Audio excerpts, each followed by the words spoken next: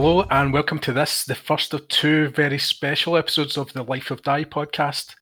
The central topics of discussion in these specials will be the Strontium Dog miniatures game and the Judge Dredd miniatures game, both of which are published by Warlord Games.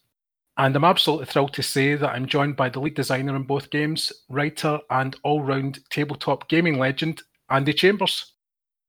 Andy requires little introduction, but for anyone not in the know, I first became aware of his work through several supplements and battle reports for 2nd edition Epic in the 1990s.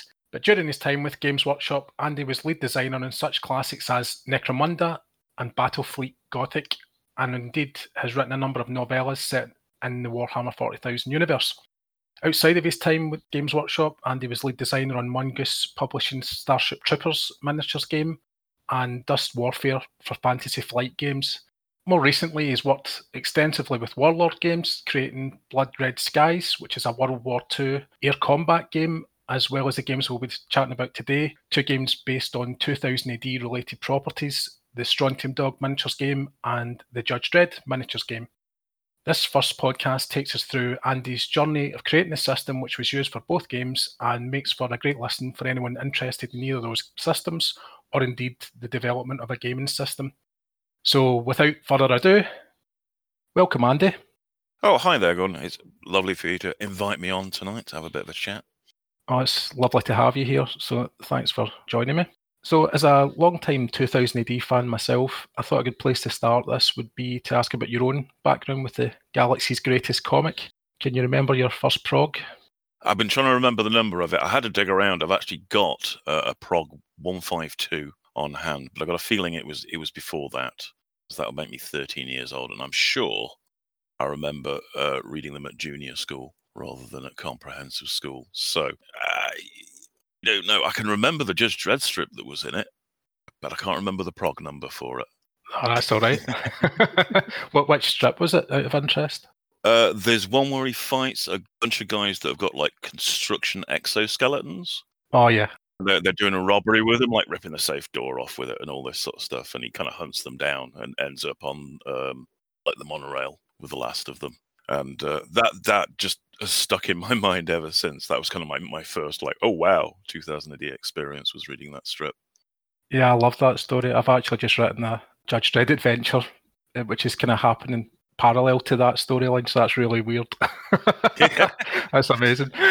It's because it's an amazing. It's just a one-off, one shot, and it's just an amazingly memorable bit of sort of like megacity life. Day in the day of Judge Dredd, sort of thing. Not even a day, half an hour. But yeah, it really makes a mark, and it really shows off the city really well, I felt. Yeah, and the busybody that's kind of following him around. Yeah, no, it's a great story, that one. So was Dredd your favourite strip, or was there other strips that were your particular favourites? I've always liked Dredd. I mean, it's been through some highs and lows over the years because it's such a perennial that it's always in there. So not everything's been great for it, but I've always loved Dredd. Strontium Dog, it will not surprise you in the slightest, was another one of my favourites. I always loved anything with Esquire art. Yeah. So I liked all the Stainless Steel Rat strips that they did as well. Over a period where they converted those stories into a comic strip, I thought they were ace. What else? The VCs, that made a big mark in its time as well. Was that Jerry Finlay Day, I think it was his name? And Cam Kennedy, I think, did the art on that. Yeah, again, they went through different artists, but Cam Kennedy's art was the one that really sold me on it more than anything else. They did, just nice looking spaceships and space war with the geeks. So that was a cool one and really made a mark for me. Let me see what other stuff's perennial that sort of like lasted through. Rogue Trooper as well. Although again, that's been through some serious highs and lows over the years. Slain has been another one for me because it's such a rarity to see like a fantasy strip like that done. Mm-hmm. At all, really, let alone in 2000 AD. So I used to like Black Hawk actually as well, which is kind of the predecessor to Slain. Yeah, I haven't seen that one. That's one of the ones that's passed me by. I came on a bit late, so a lot of the early stuff I've read is through all the case files and the reprints of the 2000. Yeah, that's an old like Star-Lord strip, I think it was. Yeah, that kind of came across when they merged with Star-Lord, so it's really early on, and yeah, kind of fell by the wayside in the end. Yep. So that sort of stuff really fairly predictable, as you might imagine, given the trajectory of my career thereafter. Oh, well, mustn't not mention Nemesis the Warlock as well. Oh, I'm glad you said that. That was my favourite. Absolutely loved Nemesis and the ABC. And ABC Warriors, which kind of intertwines with it at times as well, and stuff like that as well. Yeah. So it's kind of funny. ABC Warriors didn't, in my mind, sort of like separate itself out as a strip until quite a bit later. But I did catch some of the earlier stuff, which is kind of what it's grounded in. So that was very cool as well. So yeah, a lot to go at really, and it really kind of opened up my mind to fantasy and science fiction across a broad range of different ideas and just takes on stories. I actually still subscribe to this day. I get 2000 AD because I really value it. I mean, it's a weekly comic, even now that they're producing. So that's quite something, really. Yeah, fantastic. So you must have been absolutely delighted then to then be tasked with bringing Strontium Dog to the table. So I was just wondering, how did you first become involved then with that project?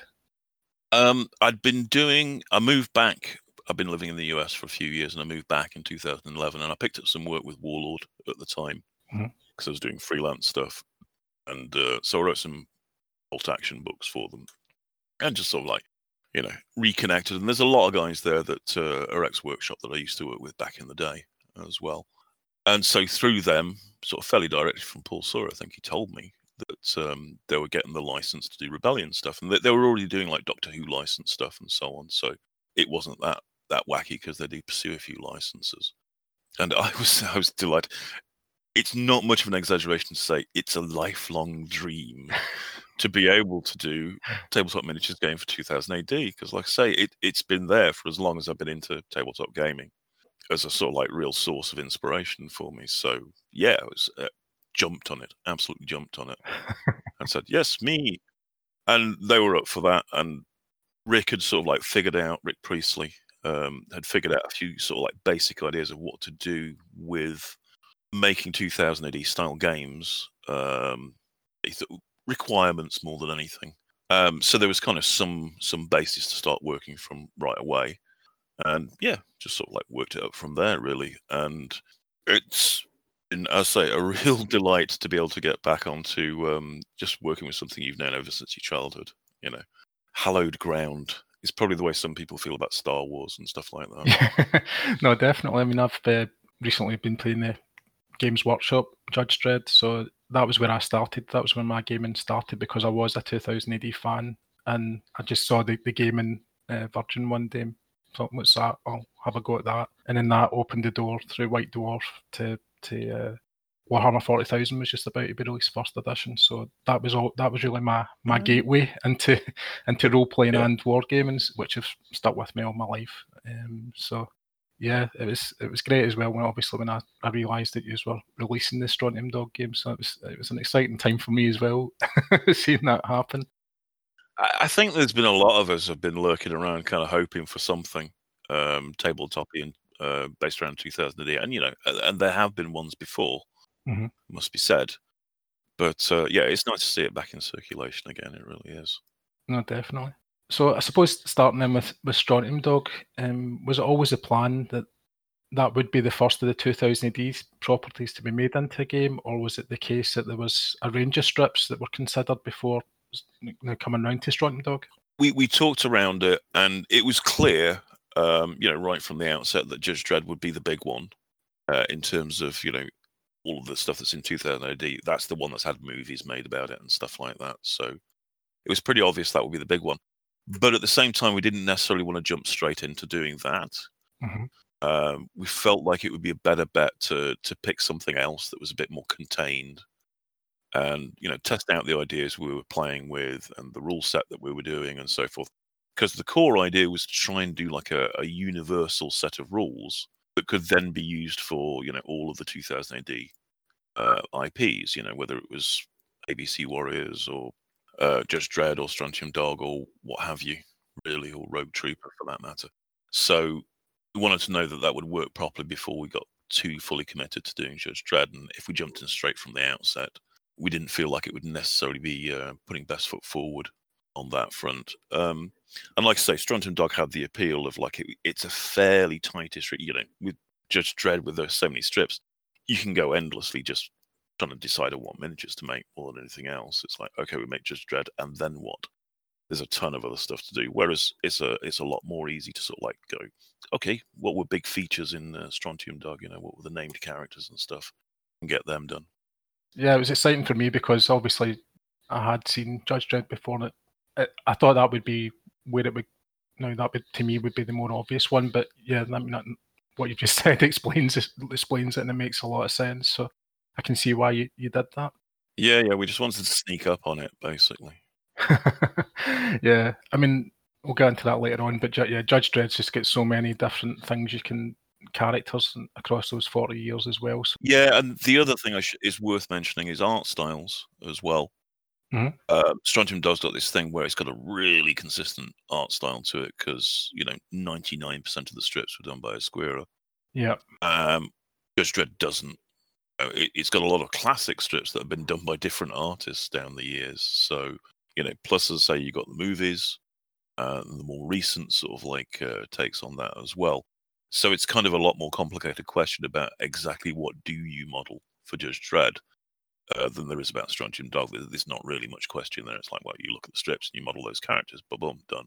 But when you do Judge Dredd, it's like, oh, well, which version of Judge Dredd are we doing? What version of Lawgiver should he have? What does the Lawmaster bike look like in this particular instance, and so on? You start having to firm up a lot of detail like that. Oh, definitely. So once you knew that Strontium Dog was the first property you'd be dealing with, presumably you had to reread all the strips again and figure out what you were going to use in the game, as you mentioned there. Were there any things in the stories that you were particularly looking for in relation to adapting it into the game? Kit, mostly. I got Gav Thorpe in to help me out because he's another inveterate lover of 2000 AD, and I've worked with him before, obviously at Games Workshop, and he was keen. And it was good to have a sort of two-man team for it because we could both read through and like fish out different things from the strips. Fortunately, there's compendiums of all the Strontium Dog stories now, which we were very kindly supplied with by Rebellion in PDF form, I might hasten to add. Boo. But we read through them all, kind of refreshed our memories on what was there. And once again, it's kind of surprising what you remember and what you don't, really. It's like, apparently I can remember the entirety of the killing from end to end, because that made a big impression on my my little young brain. But there was other stuff I'd forgotten about as well, or indeed never seen in a few cases, because I'd missed out on a prog here or there and stuff like that. So, but yeah, it was one of the things that we talked about early on, was that the equipment was going to be a funny one, because Strontium Dog really has, I mean, all stories have this to a certain extent, but Strontium Dog has got this sort of like incredible, powerful technology which appears only when it's convenient to the story. Time bombs being the classic example.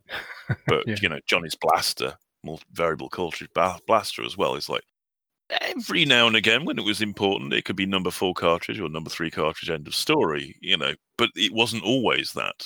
There'd be other times that he didn't use it at all, even though you'd think under the circumstance it would be the right thing to do. So we needed to get a system in place that would kind of work with that. Yep. Because obviously just sort of like issuing a number of number 4 cartridges at the start of the game, I know what gamers are like. They'll just blast them off at the first thing they see. Yeah. Every time. And go like, ha, I've won. Look at me, I'm brilliant. So we needed to sort of systematize that to some extent as well. And also have a think about how we could come up with a game where friends and enemies could be, could be the same thing on different days and so on, because it's that kind of a background to it where there's often double crosses and the guys who were helping you out turn on you and stuff like that. And we kind of wanted something that would encompass that. So it was less of a classical war game in the way of like, I pick my forces, you pick yours, we line up and we fight. So we needed to sort of like research into how that would look. And Gav looked at that in terms of how the stories came together, what were the different points where there were fights and stuff like that. No, definitely. A lot of that comes through in the armory and chicanery cards, which we will touch upon shortly, which I really enjoyed myself. So were there any unexpected ideas for the game that arose from the source material? Was there something really like left field that you weren't really anticipating, I suppose? I think the chicanery cards, that was a Gav idea that he came up with from reading through the strips. to add another kind of dynamic that wasn't just based around the raw stats of the models or even the weapons they've got on the kit. The dirty tricks and playing dead and stuff like that. And it, again, seemed like it'd be a cool thing to be able to have some sort of system for that in the game. Because then you can start to have characters who are good at dirty tricks. Just like, you have characters who are well equipped and they have more armory cards. You might have guys who are good at dirty tricks and they have more chicanery cards and so on. So it was kind of a good tool to have. And that was unexpected. That was something we weren't really looking to from the outset. Yeah, it was a great idea because it does really capture a lot of the flavour of the spirit, those cards. And like you say, it is a big feature in the strip. So in terms of the actual game design then, was it after you were tasked with doing it that you had this game system in your mind, or was it something you were already working on before? No, came up with it fresh, sort of like built around the brief, really, that Rick had done. Of which the main thing was that he wanted a kind of an activation system, a bit like Bolt Action, where they pull different dice out of a bag for that, and that works really well. It's a nice integrated system. He wanted to do something like that that used like tokens that we would produce, so we could do little special 2000 AD tokens, which is where the action chip system came from. So that was the main thing that came out of the brief, the way to handle special mechanics of combat, movement, and and all that sort of stuff.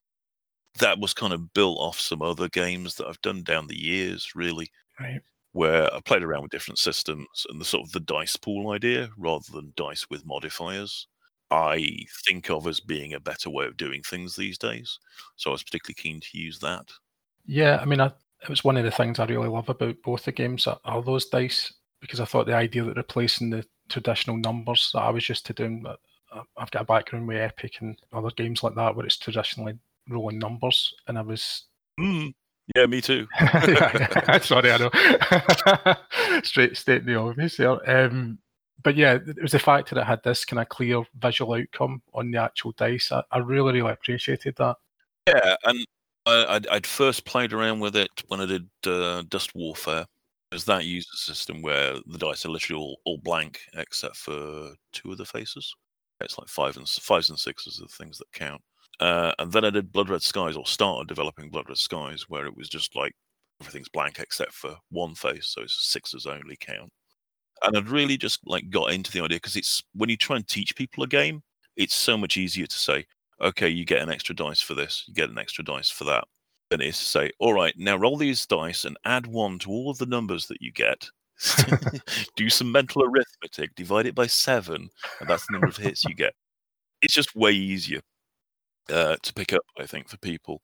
So I was keen on doing that, and I mentioned the Doctor Who game that Warlord do. And I was talking to Roger Garish, who does most of the work for that, and he pointed me to the combat dice they were using for Doctor Who, which are actually pretty much the same as the ones that we use in Strontium Dog and Judge Dredd now, because they were what we used in playtesting. Because they actually went that little step further, where they do have different symbols on them.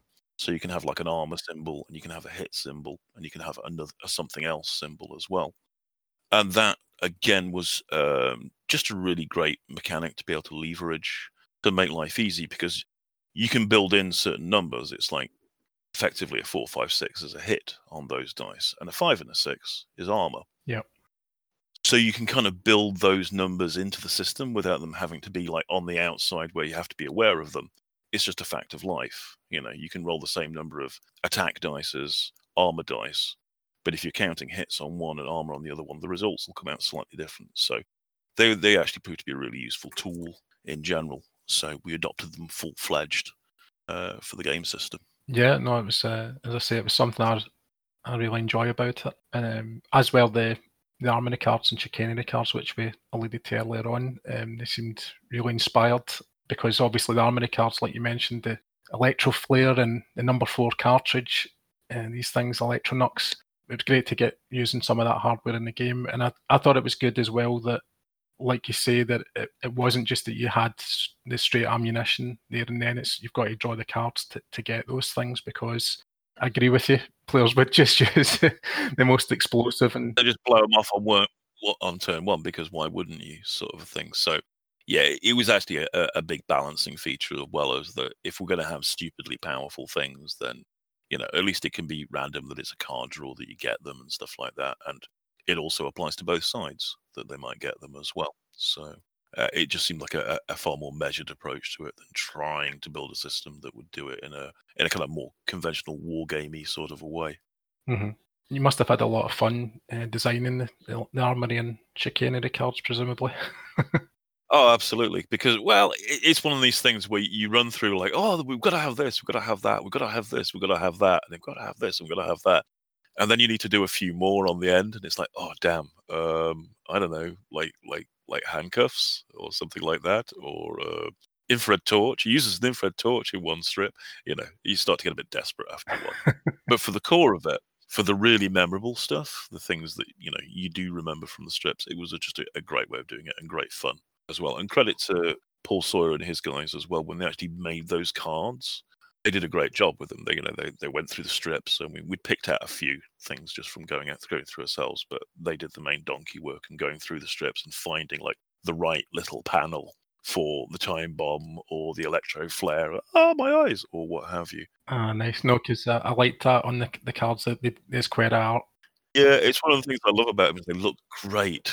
And this is one of the things where it's a real joy to work with a comic strip because you've got, thousands upon thousands of panels which can potentially show a little bit of action like that you can then use in a printed material. Yeah. As well as the dice and the cards, the other aspect of the game, which I thought was incredibly successful in translating from strip to tabletop, were the stats and skills for, a whole cavalcade of characters from the strip. Because I thought they captured the essence of the personalities that I knew and loved from the strips. So I was curious to know, before you designed any of the characters, did you have like a master list of skills for the game, or did these evolve organically, almost on a character by character basis? It was sort of a mix of both. We'd got a couple of skills that I'd written in the course of doing like the core rules for the game, stuff like Gunfighter, where it was like, well, we're going to want something like this. It's going to apply to a few different characters because, again, we kind of looked at things like Western gunfight games because that's what Strontium Dog is ultimately. It's kind of a Western gunfight strip more than anything else. And there's kind of like a clear dividing line between, if you're into your spaghetti westerns, what they call protagonisti, which is like the main character, the guy who can draw and shoot multiple opponents while they're still trying to get their guns out of their holsters and stuff like that, and the rest. So we knew we were going to need some like top flight skills like that to cover the really major characters like Johnny Alpha and so on. So we did, what did we do?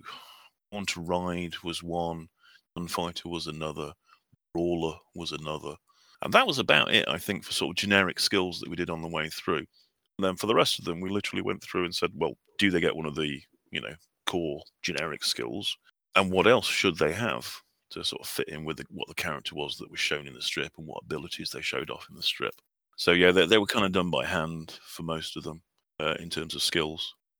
Could be particularly fun when you get to the Weird Brothers and stuff like that. Of like, okay, what's your special skill? Yeah, his hair, wasn't it? It was one of them. Snaky hair and bit treachery. That's what Hiss Weird's special skills are. Shooting your own allies in the back, literally, at some point in the strip. That's right. I've forgotten about that. I'll need to get a game again now. Dude, they appear like 2 or 3 times, and each time he shoots his own side at some point. That's why I put a rule in for it. It's like, okay, this guy clearly gets victory points from killing his own people. No, it was really successful, I thought. So I really appreciated that the rules for the character. It was a lot of fun to do. Honestly, it was. Like trying to figure out what would make the Styx brothers feel like the Styx brothers in play and things like that. Yeah, and the Styx were always favourites of mine as well. I love the Styx brothers. I think because the Outlaw storyline, that was my favourite of the Strontium Dog strips. I just thought that was fantastic, that one. But I like the Killing as well, by the way, a lot. There's so many good ones, that's the problem. This is the thing. There's a lot of really amazingly good. And it was also an easy sell to people when you were saying, like, oh, you never heard of Strontium Dog? Go and read the strips. They're amazing. Because you're going to hook them in with those because it's good stuff. It really is. No, definitely. It's still on the abilities. Was there any of the special abilities in the strip that you found particularly difficult to translate to the tabletop? I say in a few cases there was like what ability they should have, if any. Durham Red was a bit of a tricky one. She's got this sort of like, well, she's sort of a vampire. She's sort of got, mutant vampirism powers, but how far do you go with that? Mhm.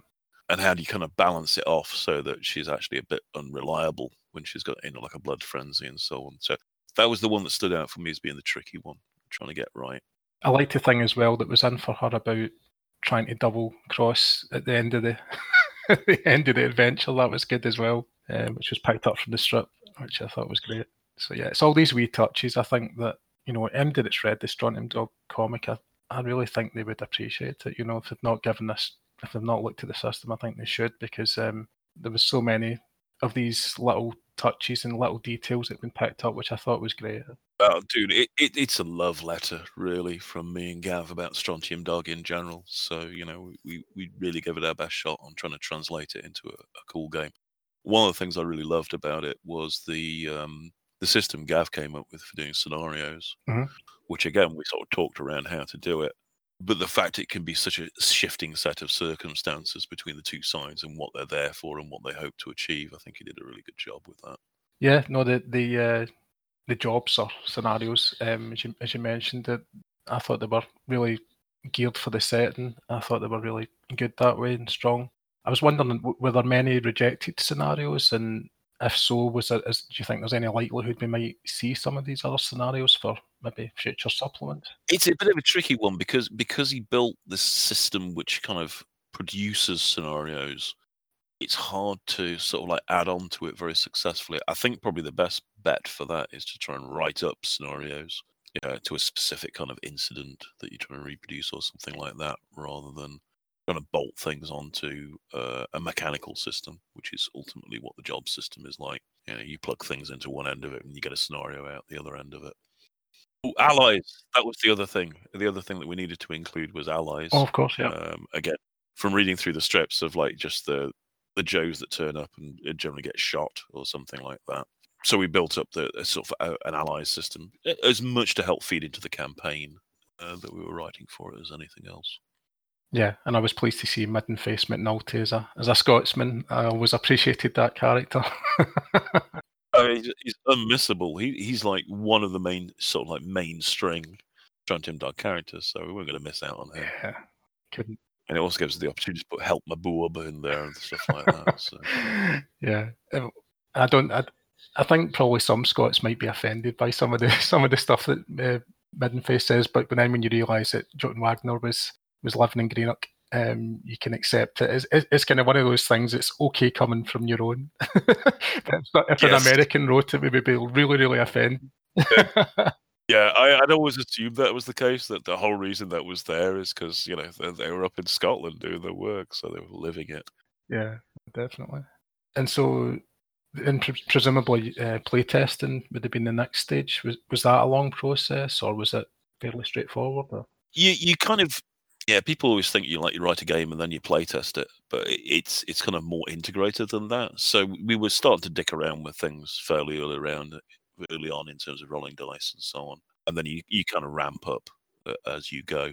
Not horribly long overall. Playtesting tends to be a lot more about whether the sort of like mechanics on the tabletop hold together more than anything else. Mm-hmm. No, I saw that. I was something I'd never really known how it worked, and yeah, so that's interesting that it's kind of happening all the way through it, rather than I always assumed it was like you wrote the game, then you play test, and then they feedback, and so it's much more. No, you don't do it that way, because if you write the game, then you playtest it and it doesn't work. It's a lot harder to go back and change everything to make it work. So you kind of build it up over a period of time and test out different parts of it as you go. It's a lot less sexy than people think it is, really. Eventually you get to start playing with armory cards and chicanery cards, but that's a long way down the track. Yeah. For example, one of the first things that we had to play around with quite a lot was the whole way the action chip system worked and how that would interact with things like getting pinned and making star chips actually good enough because one of the key problems we knew we were up against was we'd already talked about it in terms of like, okay, what's going to go into the starter box for Strontium Dog? And it's like, well, we're going to have Johnny Alpha. We really ought to have Wolf. I guess we'll have the Gronk as well. Okay, so that's one side. What's on the other side? And we picked on Max Bubba because that's one of the real operatic storylines for Johnny Alpha. And he reappears several times, and he has a gang of named characters, so they seem like a good bet. No, definitely. A big nemesis of them. Yeah, exactly. A literal nemesis for them, and vice versa as well. So that seemed like a good starting setup, but that puts, you've only got 2 veteran gunslingers and a Gronk versus 5 fairly tough guys, clearly not as tough, but a kind of 2 to 5 split, or 3 to 5 split was going to be tricky in terms of just activations and how much one side can get done over another one, for which there's a cautionary tale that comes later when we get to Judge Dredd. So we played around with that a lot to try and get the star chip system working properly, whereby, with momentum, Johnny and Wolf could take down the entirety of Max Bubba's gang without getting blown to pieces in the process. Yeah, and the balance works very well from having played a lot of games myself of it. I know that that actually works pretty seamlessly, to be honest. I thought the balance of it was really, really good, no matter kind of which gangs are put together. And it was a lot of fun. Sometimes the good guys would win, sometimes they wouldn't. But yeah, it was always fun. And there was always the card system as well, as I said, it always kind of delivered little twists. Yeah, that's really good because it makes it eventful. Whatever happens, it's going to be eventful. It won't be dull. Unpredictable as well. That sometimes you can tell in a game the way the flow is going, how it's going to pan out. The cards I found were great for just turning things on its head. But again, with that really limited number of models that we were looking at, this is why having things like Play Dead and so on were really important to get into the chicanery deck. So it's like, we've finished them off. No, you haven't, and all that sort of stuff. Because, like I say, you're playing with a handful of models on both sides, so no harm, no foul, really. And things can be over too quick if you're not very careful. So yeah, that extra randomness from the cards was, as we found more and more through our games, a real boon to, as I say, keep people on their toes. Not exactly the most balanced game that I ever have created, I must confess, but it is fun and it is eventful. Yeah, well, like I said, I don't think there was any games that I had where it was really easy for one side or the other. So I certainly never had any problems with the balance of the game. So, as a result of the playtesting, were there any major changes made to the system, or was it really smooth sailing?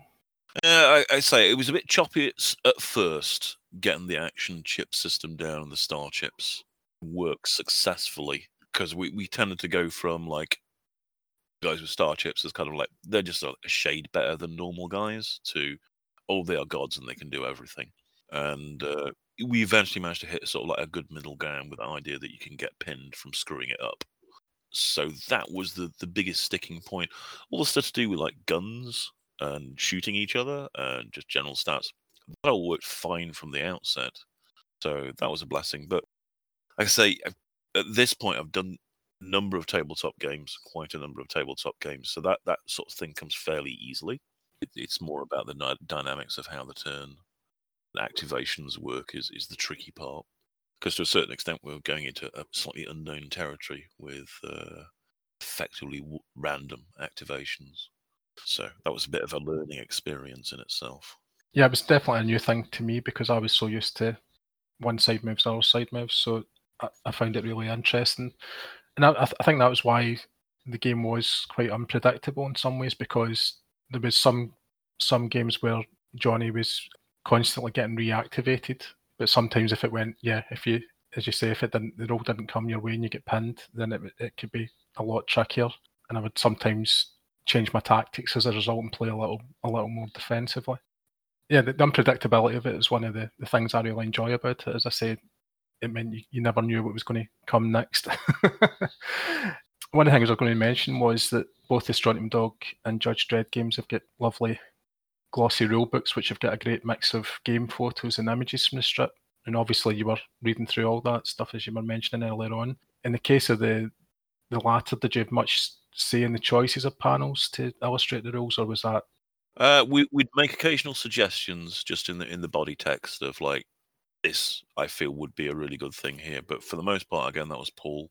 He's the reason those books look so good overall, because he's a big fan, huge fan of 2000 AD as well himself. So, he wants to do right by them, and he's got a good, strong graphic sense from years and years and years of doing like White Dwarf magazine, and years and years and years of doing stuff for Warlord Games now and producing books there. And he really put his best foot forward. Rebellion, gave us access to all of the artwork for comics back in for decades. So basically, if we could find the right panel from somewhere, then we could get original artwork for it from the comic strip and pop it right into the book.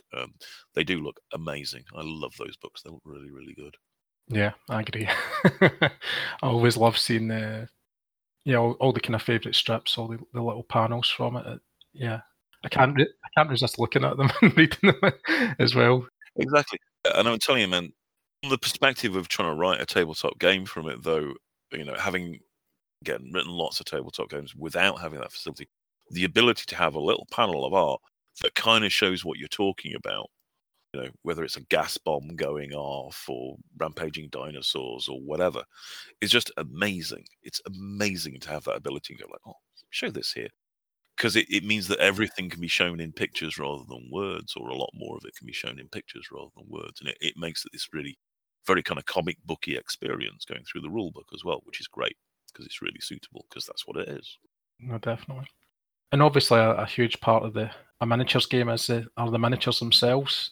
And in the cases of both Strontium Dog and Judge Dredd, did you have any input into the design of these, and were you pleased with how the characters in the comics were realised? We got shown them and got to fret about whether they had the right guns on them and weaponry in general. They're nice sculpts in the first place. The biggest problem we have is everything that we saw for them were like STLs, like 3D renders for them.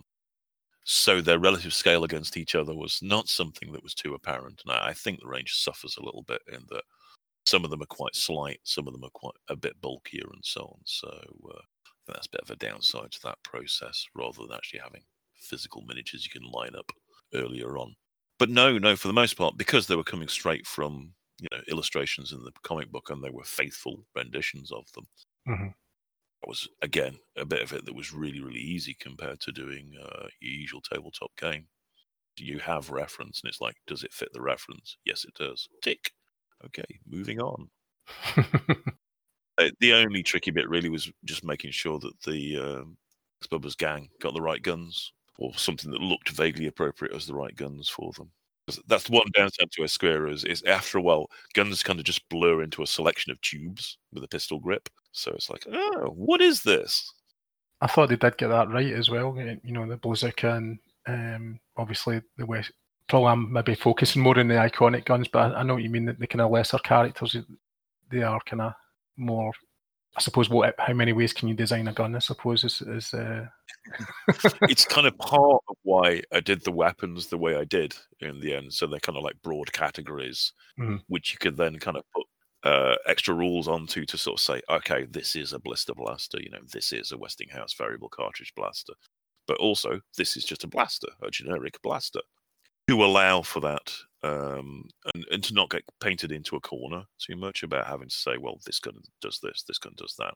Because it was pretty clear there was a wide range of different weapons being shown, and it'd be nice to let people play around with that. We already had the idea that we wanted to do the build a mutie box, and so have some like mutation rules in there and let people build their own mutants, their own mutant bounty hunters, and so on. So we were already pegged in for having a character building system in there. So a weapon building system didn't seem like too much of a stretch after that. Yeah. Well, soon as you mentioned it there, I thought that was a really interesting and great section about designing your own characters. And obviously it allows players to use miniatures from their other collections for other games, which maybe fit in with the kind of flavour of the Strontium Dog game, or Judge Dredd for that matter. I've seen a few people putting them to good use, but have you had much feedback on that front at all about the customization rules? Not a huge amount. Not a huge amount overall. People seem to like them. That's the main feedback I've got, which it kind of surprised me how popular that section of the book was. It was kind of, I say, it was there to support a wacky idea more than anything else of like, oh, we can have a box full of mutants. So I didn't know whether it would really get that much use or not, but it seems it has value for players. It's gone down pretty well overall.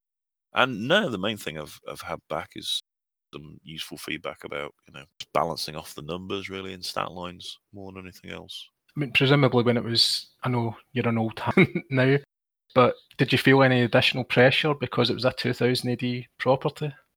We were keen to get it right, but like I say, both me and Gav are very old hands at making tabletop games, so we've got a lot of confidence in our abilities on that front. It's just a question of putting the work in more than anything else. Proud of, and that was fun to play. So we were rattling down to Warlord to go and play it with those guys as well, and just making sure they had a good time, and they did. Some games you get onto them and you just know you're on a good thing, and it got like that with Strontium Dog very, very quickly. So it's got sort of like such a strong presence already as an IP. Kind of writing a game within that's relatively simple compared to sort of like coming up with something a lot more from scratch. So no, it was genuinely a joy to work on. No, I can imagine. And I think you achieved all the things that you just mentioned there that you set out to do. Yeah, I've been absolutely delighted with the reception it's got. People seem to really like it, and that's always nice. As you might imagine, it's not a given. So I'm really glad it went down well, and does seem to have sort of stirred up quite a lot of interest in Strontium Dog, which it deserves because it is an absolutely classic strip in its own right. Absolutely. I suppose one of the things I would say as a fan of the game myself is there was I'm still wanting more. So obviously we had a few additional characters like the Creelers and the Mutant Army Generals, which I was delighted to see added. As I mentioned, a fan of Outlaw and also Portrait of a Mutant. But I'm not the only fan that has mentioned they'd like to see some more of the characters, particularly from the Killing, which, seeing as it's your favourite, you've got yourself in trouble here. Do you think there's any chance we might see some of those characters, or is it really completed now, the project? I think there's a chance. There's always a chance, particularly with Warlord, because they do have their finger in so many pies at once. Part of the problem, which is part of why we did Strontium Dog first, is that Judge Dredd tends to kind of blot everything else out once it's because it's the 500-pound gorilla in the room. Once you've got that system out there, Yeah. So it's a bit of an uphill battle, I think, right now to get more stuff done specifically for Strontium Dog. If there's more crossover potential, then maybe, which is why things like Muties are never a bad one. But I don't know. That's not really my department. I would hope that we would sort of like refresh it, some new character boxes at some point. But there's a lot of 2000 AD games to do, guys. It must be said. No, definitely. And it's a great spread of characters that you do have. It's just, you know what fans are like, Andy, is we're always wanting more. Yeah, always want more. And I mean, that's a good thing. And absolutely, I'd love for us to be able to do the entirety of the Killing cast, basically. We're part of the way there, but we need to do the D twins and all the rest of it. Yeah, well. And Vicious Malicious was my favourite. Vicious Malicious. And what was the blobby guy called? I can't remember. I think it just was called the Blob. Yeah, I think he was. And so on. So yeah, it'd be great to do a box set of them sometime. We'll see. I don't know. I might petition Paul about it, just poke him. But I know he's got a lot on his plate. I say with Judge Dredd right now. Like, oh God, need to do more for Judge Dredd. I should take the opportunity as well to say that I don't know when it's coming, but me and Gav have written a Slain game at this point as well, so there'll be that to do. So you can throw some barbarians into your Strontium Dog game if you really fancy it. And in that bombshell, the news that a Slain game is in development, we have to pause it there. I'm sure I'm not the only person who's feeling a little giddy at this news. So please consider liking, commenting, and sharing this video around wherever you happen to be on social media to anybody you think might be interested. But to ensure that you don't miss part 2, please subscribe to my YouTube channel or follow us on Life of Die on Facebook. With the focus turning to Mega City 1's most famous lawman, you won't want to miss it, creep. So until then, keep on living the Life of Die.